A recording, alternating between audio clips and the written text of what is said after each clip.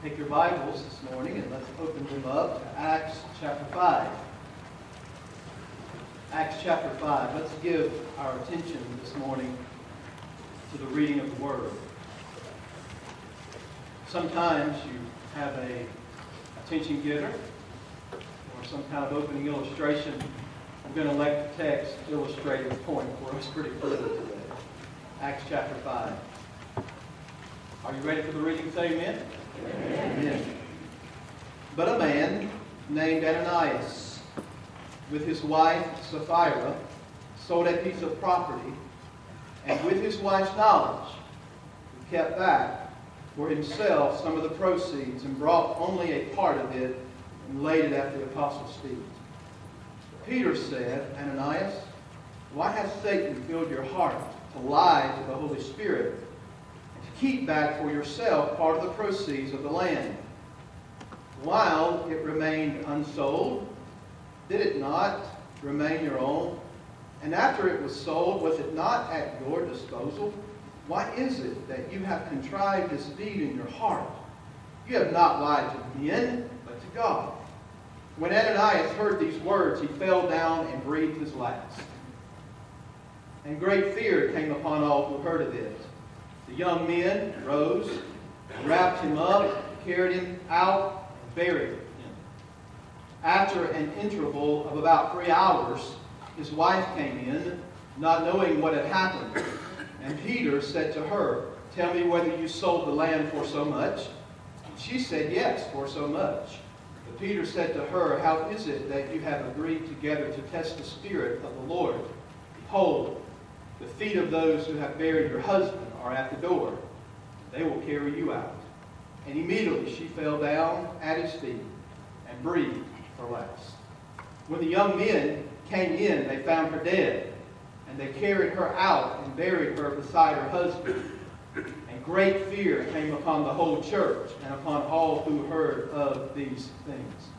Now this is a sobering text, isn't it? You see why it doesn't need an illustration or an attention getter. It gets our attention fairly well. If you remember, there is a connection with 5:1-7, or 5:1-11, back with the summary that we had a couple of weeks ago.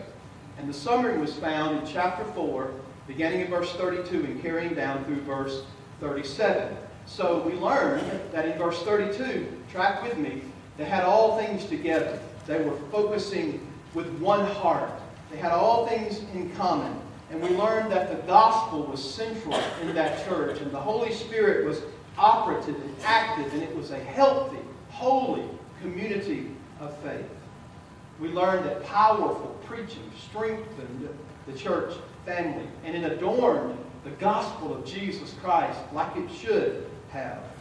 Where the word is preached and unity abounds among God's people. This text a couple weeks ago said the grace of God is poured out in the local assembly. What an awesome privilege that is. The grace of God was flowing freely in this body. We also learned in verses 34 and 35 that every need was being met in the church. As the needs arose, the people were selling their things and giving the proceeds to meet other people's needs. And then there's this connector verse in verse 36. Thus Joseph, who was also called by the apostles Barnabas, which means son of encouragement, a Levite, a native of Cyprus, sold a field that belonged to him and brought the money and laid it at the apostles' feet. So here's our connector. The connector to chapter 5 is this individual named Barnabas, which that really wasn't his name. His name was Joseph, given other names, but his nickname was Barnabas. What a great thing to get a nickname, and that nickname carried the connotation of one who was an encouragement to others, who was selfless. And here is a man who, when God saved him by grace, he was knit and bound and bonded to the family of God in such a manner that it transformed his hold on his possessions. And when you're saved, by grace through faith, it does change even your attitude about the things you have and your possessions. And we see Barnabas giving generously and sacrificing. Barnabas becomes the backdrop stands behind the story of Ananias and Sapphira. There is a word called juxtaposition, or juxtaposed. You ever heard that word before? Juxtapose means that you have two events that are running simultaneously and they're contrasted, but the end result is quite different. Okay, so you have juxtaposed between Barnabas and how that God honored what this man did. And he sold a piece of property and gave proceeds. Well, Ananias and Sapphira also sold a piece of property and gave proceeds. But what happened at the end was different. They were juxtaposed, or in juxtaposition to one another. So, here we have them selling this property. And here's the first thing on my mind as I read down through the text, and I think about how this church had such awesome unity. The romanticizing of the church is over at this point. Amen? We're awakened to the fact that this was not a perfect church. And neither is ours. And so, the romanticizing of how awesome this church was, we all of a sudden come to grips with the fact that there were human beings that made up this church. And furthermore, Luke is so honest. This episode is disturbing. It is severe. If God wanted to paint a picture of the early church being all rosy and everything perfect, He definitely would have left this episode out of the Word. But that was not His goal. It sheds light on the internal workings of even a Spirit-filled church. Even a Spirit-filled church has problems. The enemy can get into a Spirit-filled church and destroy it. It was not all rosy and righteous. In the first two verses we learn of the couple's conspiracy. As is the case with some of the narratives in Acts, I'm going to preach you the narrative, walk you through and tell you the story, and at the end I'm going to give you some application. Are you ready? The couple's conspiracy at first, against the backdrop of Barnabas selling his property, giving all the proceeds, they do the very same thing. Now this was probably not their primary residence. Most scholars believe they probably had a vacant lot, and they didn't live on it, and so they sold this piece of property. Ananias sells it, and with his wife's full knowledge, he keeps back some of the proceeds and gave some to the church. Now here's something interesting. This phrase, kept back for himself, is used only one other time in the Old Testament. Well, there's something called the Greek translation of the Old Testament. You ever heard of that before? They took the Hebrew and Aramaic and they translated it into Greek. Okay? The only time this phrase is used anywhere in the Word of God is in the Old Testament translation from Hebrew to Greek, and it's found in Joshua chapter 7, verse 1. Y'all know this story? Somebody holler. Somebody say it out loud. It's the story of Achan. The exact same expression, kept back some. It's only used one other time, and this is no accident. There's no question that Luke has the Old Testament in continuity with the New when he tells this story, or when he says he kept it back for himself. So Luke is drawing a connection with the sin of Achan in Joshua 7 and the sin of Ananias and Sapphira in Acts chapter 5. God said to Achan and all the Israelites, destroy the spoils that you get from battle. But Achan did not do that. He liked what he saw. And he took the spoils and he hid the spoils in his tent. The Israelites go to battle and they get a thorough whipping. And God says, there's sin in the camp. And Moses, Joshua, until you get the sin out of the camp, I'm not going to bless you anymore. And this is blood-chilling, because God begins to narrow the field. He begins to narrow them down tribe by tribe to find out who the sinner is, and it lands on Achan and his family. And the end result was Old Testament church discipline. They were stoned and their bodies were burned. And this is not an accident that Luke would use the same terminology as of Ananias and Sapphira. F.F. Bruce says that the story of Ananias and Sapphira is, to the New Testament, what the story of Achan is to the book of Joshua. So, both acts of conspiracy and deceit interrupt the glorious progress of the people of God. In this case, it is even more severe because it interrupted the progress of the gospel of the living Son of God. And so, God deals with this. As one writer says in regard to Sapphira, whose name is taken from sapphire, the jewel, she was not the jewel that Ananias thought he married. So here's both of them making a conspiracy. They both knew full well what was going on. And of course, here you have, to use your imagination, just imagine all the accolades that Barnabas may have received in the church life for selling something and giving the entire amount to the church. Do you think that it's possible that Ananias and Sapphira went home one day and said, you know what? Sure would be nice if we could be recognized by the whole church as well. Now, you know I'm using my glorified imagination, which I admire. I think my opinion is pretty good. And there's no question that they probably had a conversation. Think about their motive. And so they think to themselves, well, we got this vacant lot. Let's sell it. And we can give some of the money to the apostles. We don't have to give it all, but we can make them think that we've given it all. If they know we only gave part of it, we won't look as good as Barnabas. Right? Nobody will ever know the actual amount that we gave. We might even go shopping with what's left over. What do you think about that, Sapphire?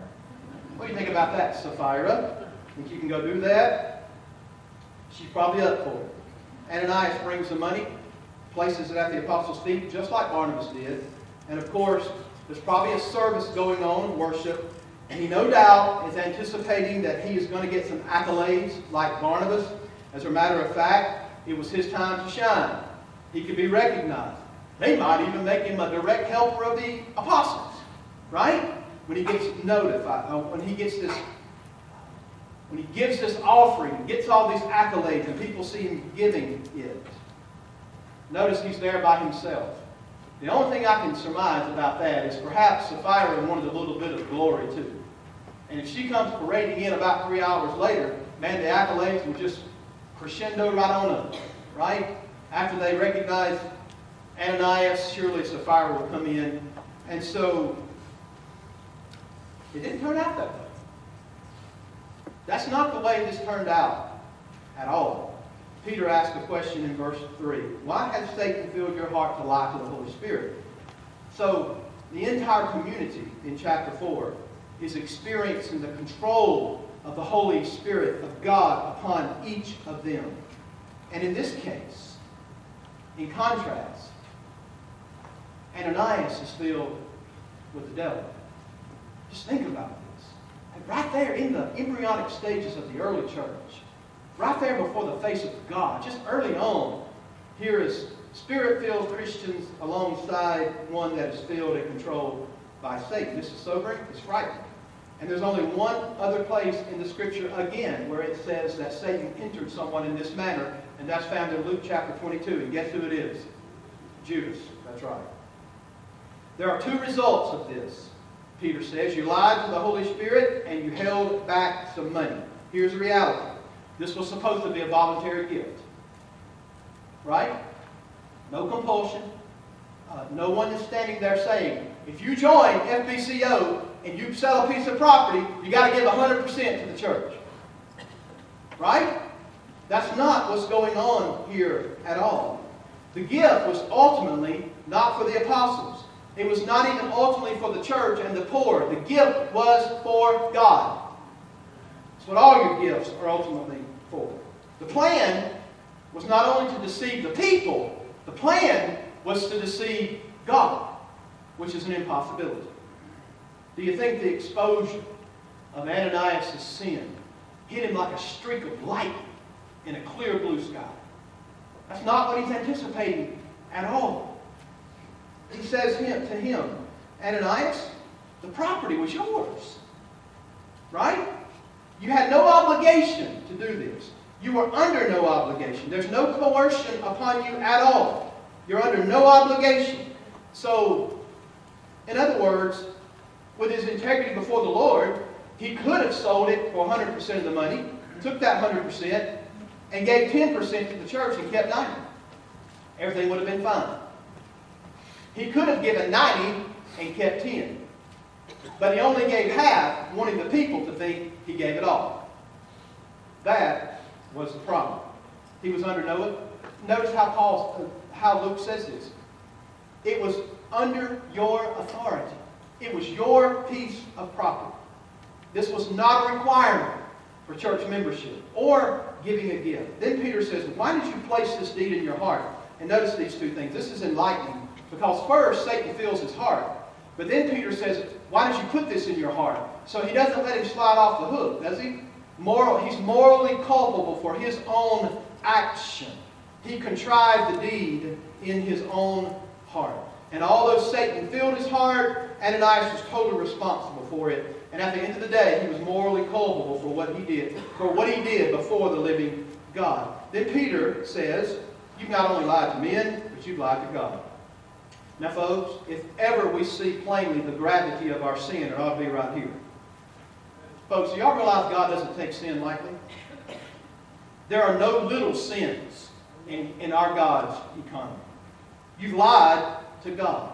Your lack of integrity is more of a serious issue than Ananias you could ever imagine. And so was ours.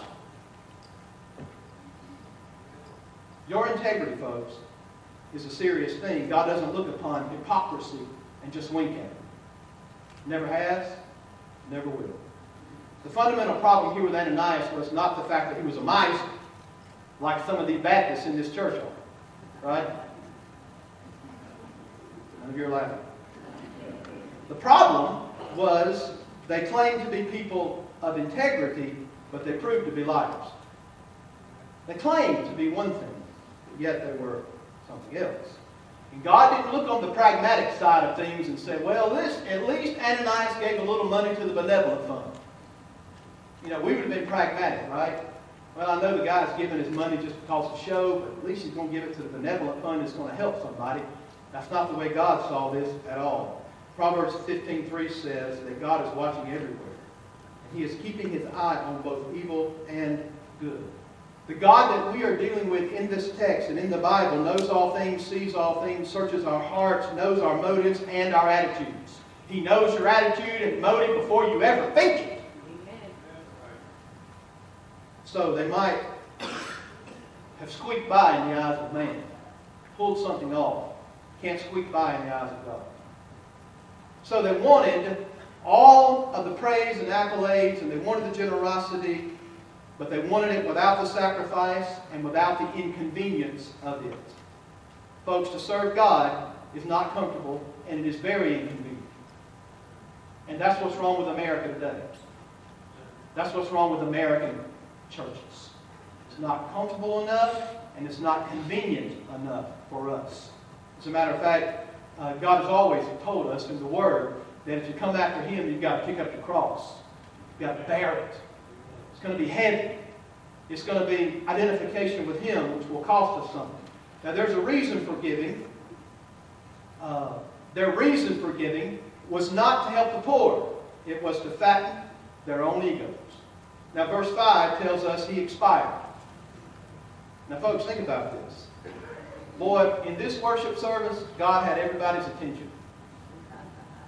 If there was ever a captive audience, when Peter quit saying the words, as soon as he stopped speaking, bang, Ananias dropped dead. Simply heard the words, died.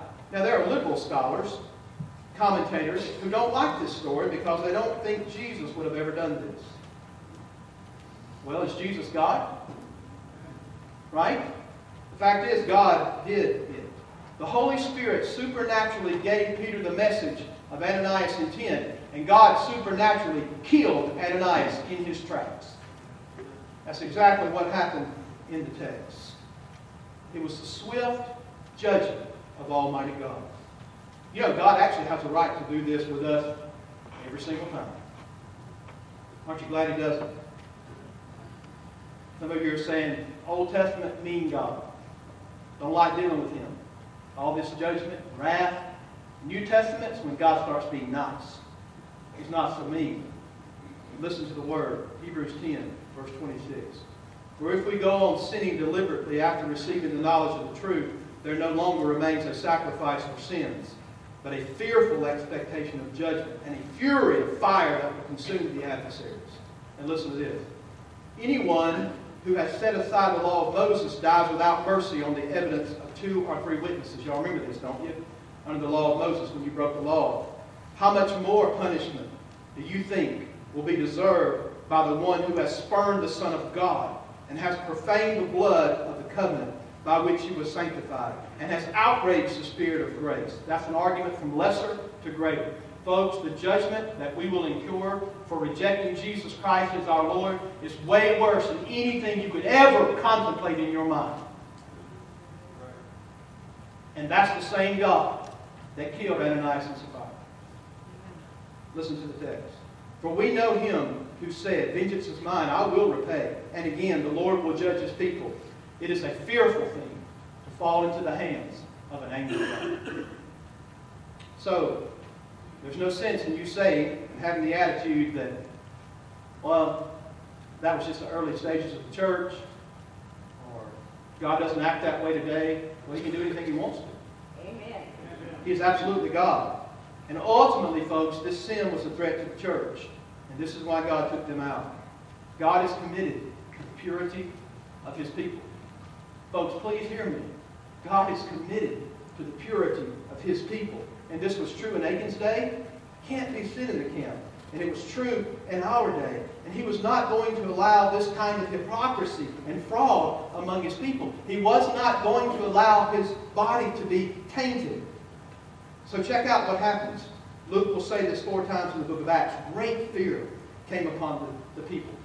Holiness. There was an old theological term called mysterium tremendum. And that translates in Latin, terrible mystery of God. I mean, that ought to grip our hearts when we come to worship God, right? That he is terribly mysterious. He is so wholly other, far above us. And this kind of fear was what marked those people. There was no whooping and there was no hollering at this point in the worship service. Nobody had their chin up and their chest out. Don't get me wrong, when we worship, there ought to be joy in the presence of the Lord. Yet joy ought to always be tempered with a sense of genuine fear of the God that we are dealing with, the God that we belong to. This joy in the Lord should be mixed with an overwhelming sense of awe and reverence and appreciation for the God that we belong to. The God we serve, folks, is holy and he is just. You know, worship is not a show. Worship is not entertainment.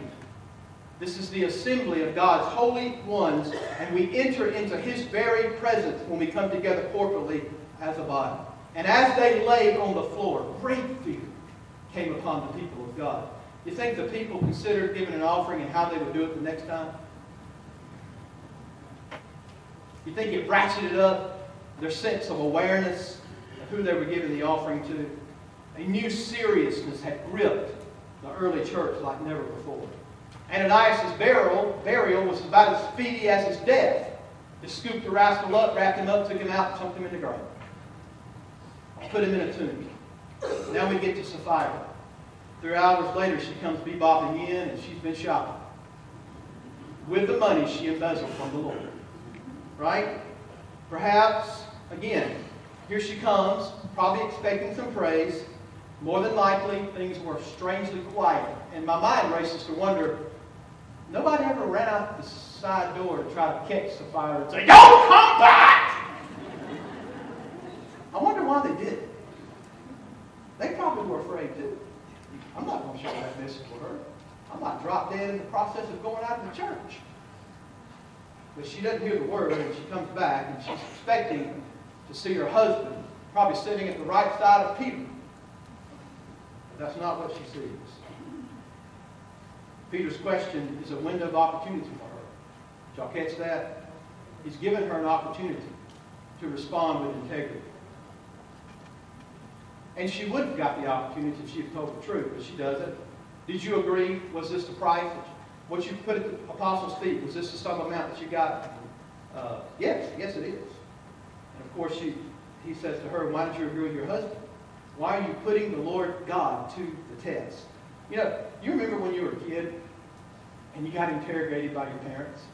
I can remember my brother Jeff and I standing in the middle. Great. Which one of you did this? Well, how did this unfold? And with every question, you think you're going to come to the end of your life, right? And you're thinking, what's he going to say? How's Jeff going to? How's he going to tell the story? And before it's all over, you're dead in the water, right? It's almost like Sapphira. Peter is saying to her, you know what the Bible says about putting the Lord our God to the test. They both were doing nothing less than putting the Lord God of eternity to the test. And he says, the feet of those who buried your husband are also going to bury you. And she drops dead. Now, folks, I want to remind you that both of them got what they deserved before a holy God. There's no question about it. And before you sense any righteousness springing up in your spirit, you need to pause and thank God that this is not the normal way that he deals with people today. Amen. I can promise you we'd have a lot fewer people in this assembly, and you may not even have a preacher. Are y'all listening? Yeah. This is how serious this text is. Well, in a matter of a few hours, both are dead, and both are buried beside one another. And verse 11 gives us this. Fear came upon the whole church and upon those who heard these things. Can you imagine the word on the street? Hey, did y'all hear what happened at First Church Jerusalem this morning?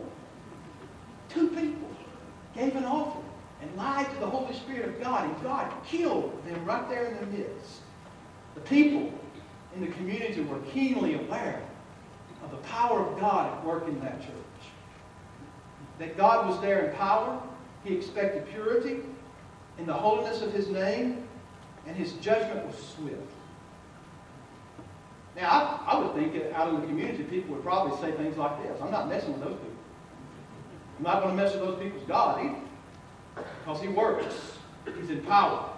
It's very strange, however, in our world today, the church is really not wanting to be known as a place where the awesome power of God is displayed. They'd rather be known as a church that has fun. Boy, is that ever the truth? This means yes. This means no. If you're confused, go like this, right? I mean, just think about it. In our market-driven society, that we think a reputation of just drawing people any way we can and having fun and games is what it's all about. Folks, this church was known because of the awesome power of God. That's what we want our church to be known as. A church where the power of God is displayed in our midst. It wasn't the place where the slickest media presentation or the smoke coming out of the stage or rock and roll music that wasn't on display that day. God dwelled with those people. His holiness was on display. His power was at work. Here's something interesting. Luke calls them the church, ecclesia, which means assembly. And guess where it's taken from?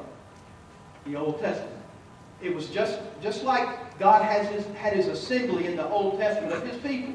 He also has His assembly in the New Testament, and you can't miss this connection. Now, application. Y'all ready? It's going to be real fast. Number 1, consider the continuity of the assembly of God's people in the Old and New Testament. See that one? Write that one down. We have Achan, and we have Ananias, and we have a church body, right? Are y'all tracking with me? We have here the same God and the same Spirit and the same dangers.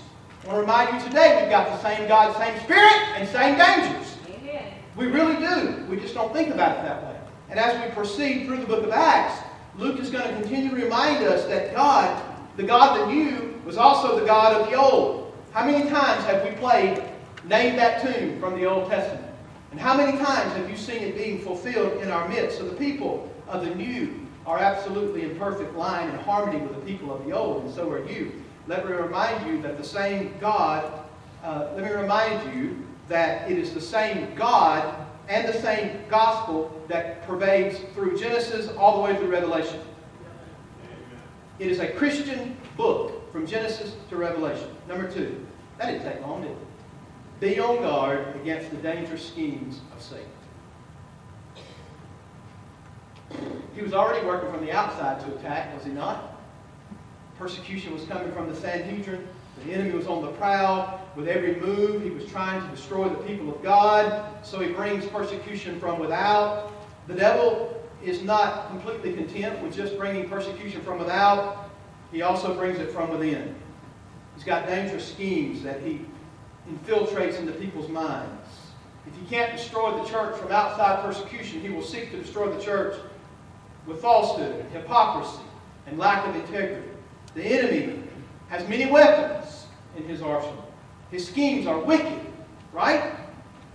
And you not only have to watch for the enemy trying to destroy the church from without, but you got to watch as he plants in churches those cancer cells that begin to swell and to grow right there in the middle of the church. And he wants them to spread and multiply into the organism. I said organism, right? Not organization. This church is first an organism. It is alive in Christ. Yeah, it needs organization, but the fact of the matter is, the enemy is trying his best to thwart the work of God, and he often gets right in your pew, in your lap, to try to get you to walk in falsehood or to be cantankerous. I joke with our church members that, our youth members, when we go through our membership class, we've got JCMs and GCMs in the church. A GCM is a joyful church member. A GCM is a grumpy church member. Right? Which one are you? J, joy, or G, grumpy? Well, I'm going to remind you that your attitude affects the whole body. Your attitude affects the whole body. And I know I can't bring out specifically just this one sin, because I'm sure we've all been guilty somewhat of even this sin in some manner. But I'm telling you, folks, the unity of our church is so vitally important. Please don't get on your high horse around here and think that you know what's best and you're going to do it your way no matter what. That's a bad mistake. What we need to do is what God tells us to do. We need to stick to what the Word of God has to say to us. We all serve the same God in here. But I want to remind you that the same devil is still at work today. He's at work. He is actively trying to sow seeds of wickedness in our midst. Number 3, realize the power of church discipline. Now, I know this is a unique set of circumstances, yet it still is an example for us. It is a divinely imposed church discipline at this point. In the case of this one, they were removed immediately. Y'all see that, don't you? This was done with severity, but it was done for the good of the whole church body. This was done for the honor and the glory of the name of God. The health of his body was more important than just brushing a sin up under the carpet. The health of the body was so incredibly important.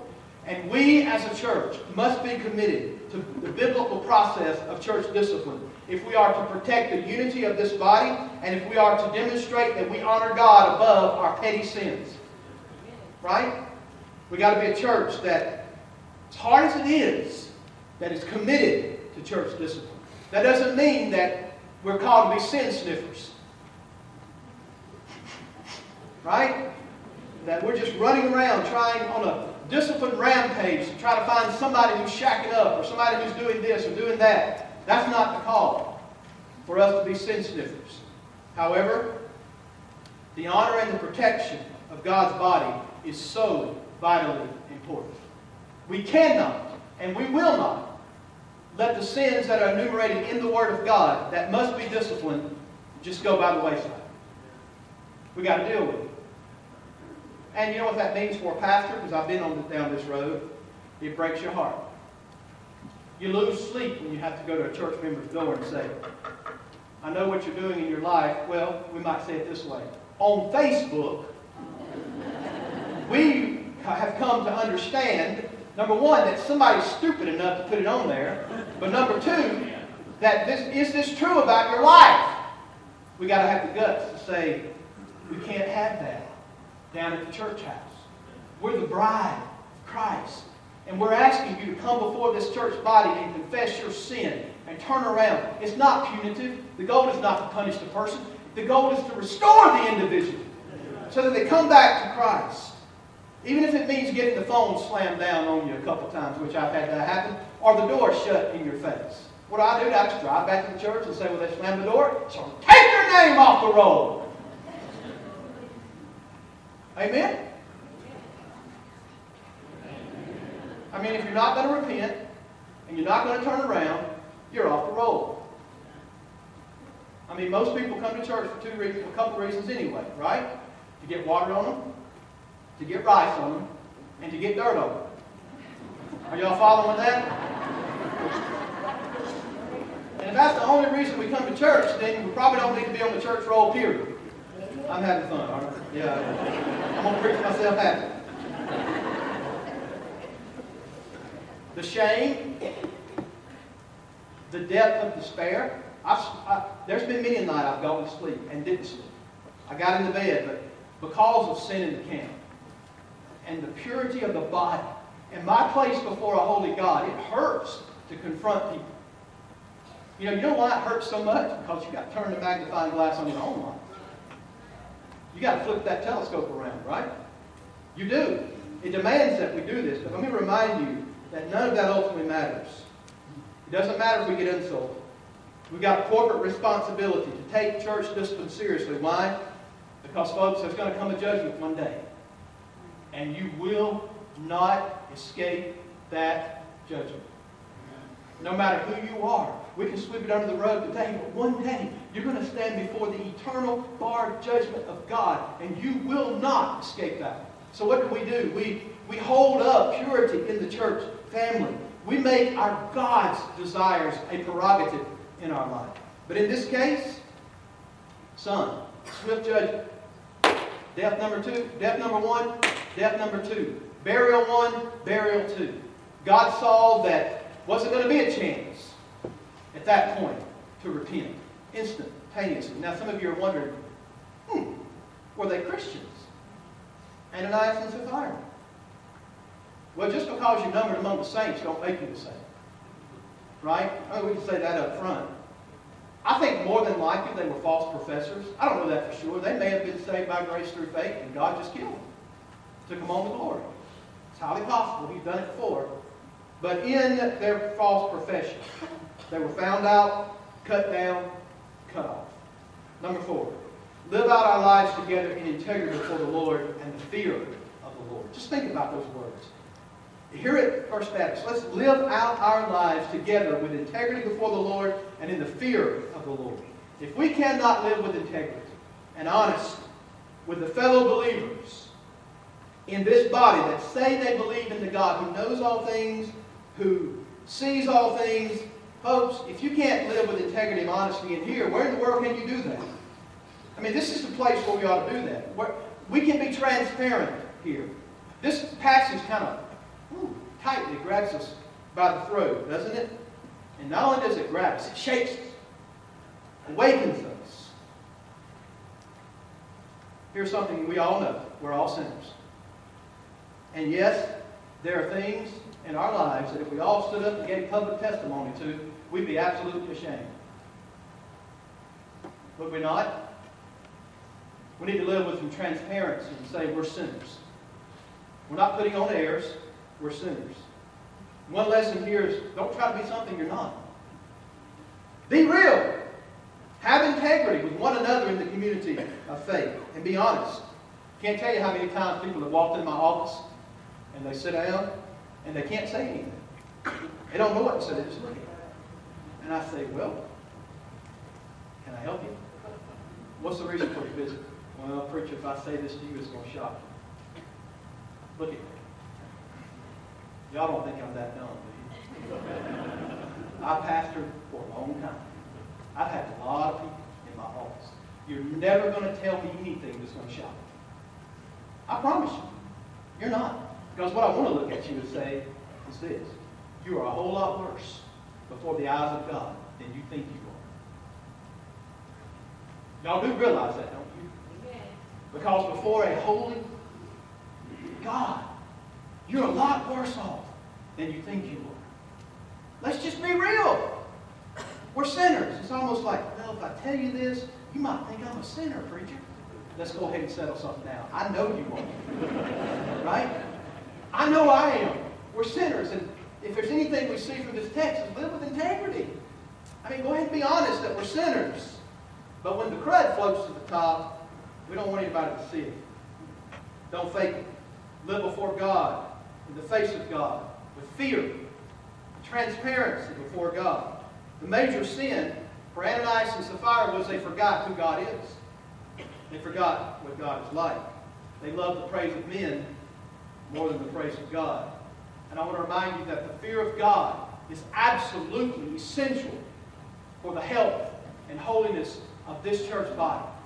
Let us proceed with the right attitude to fear God, with health, to be a healthy church.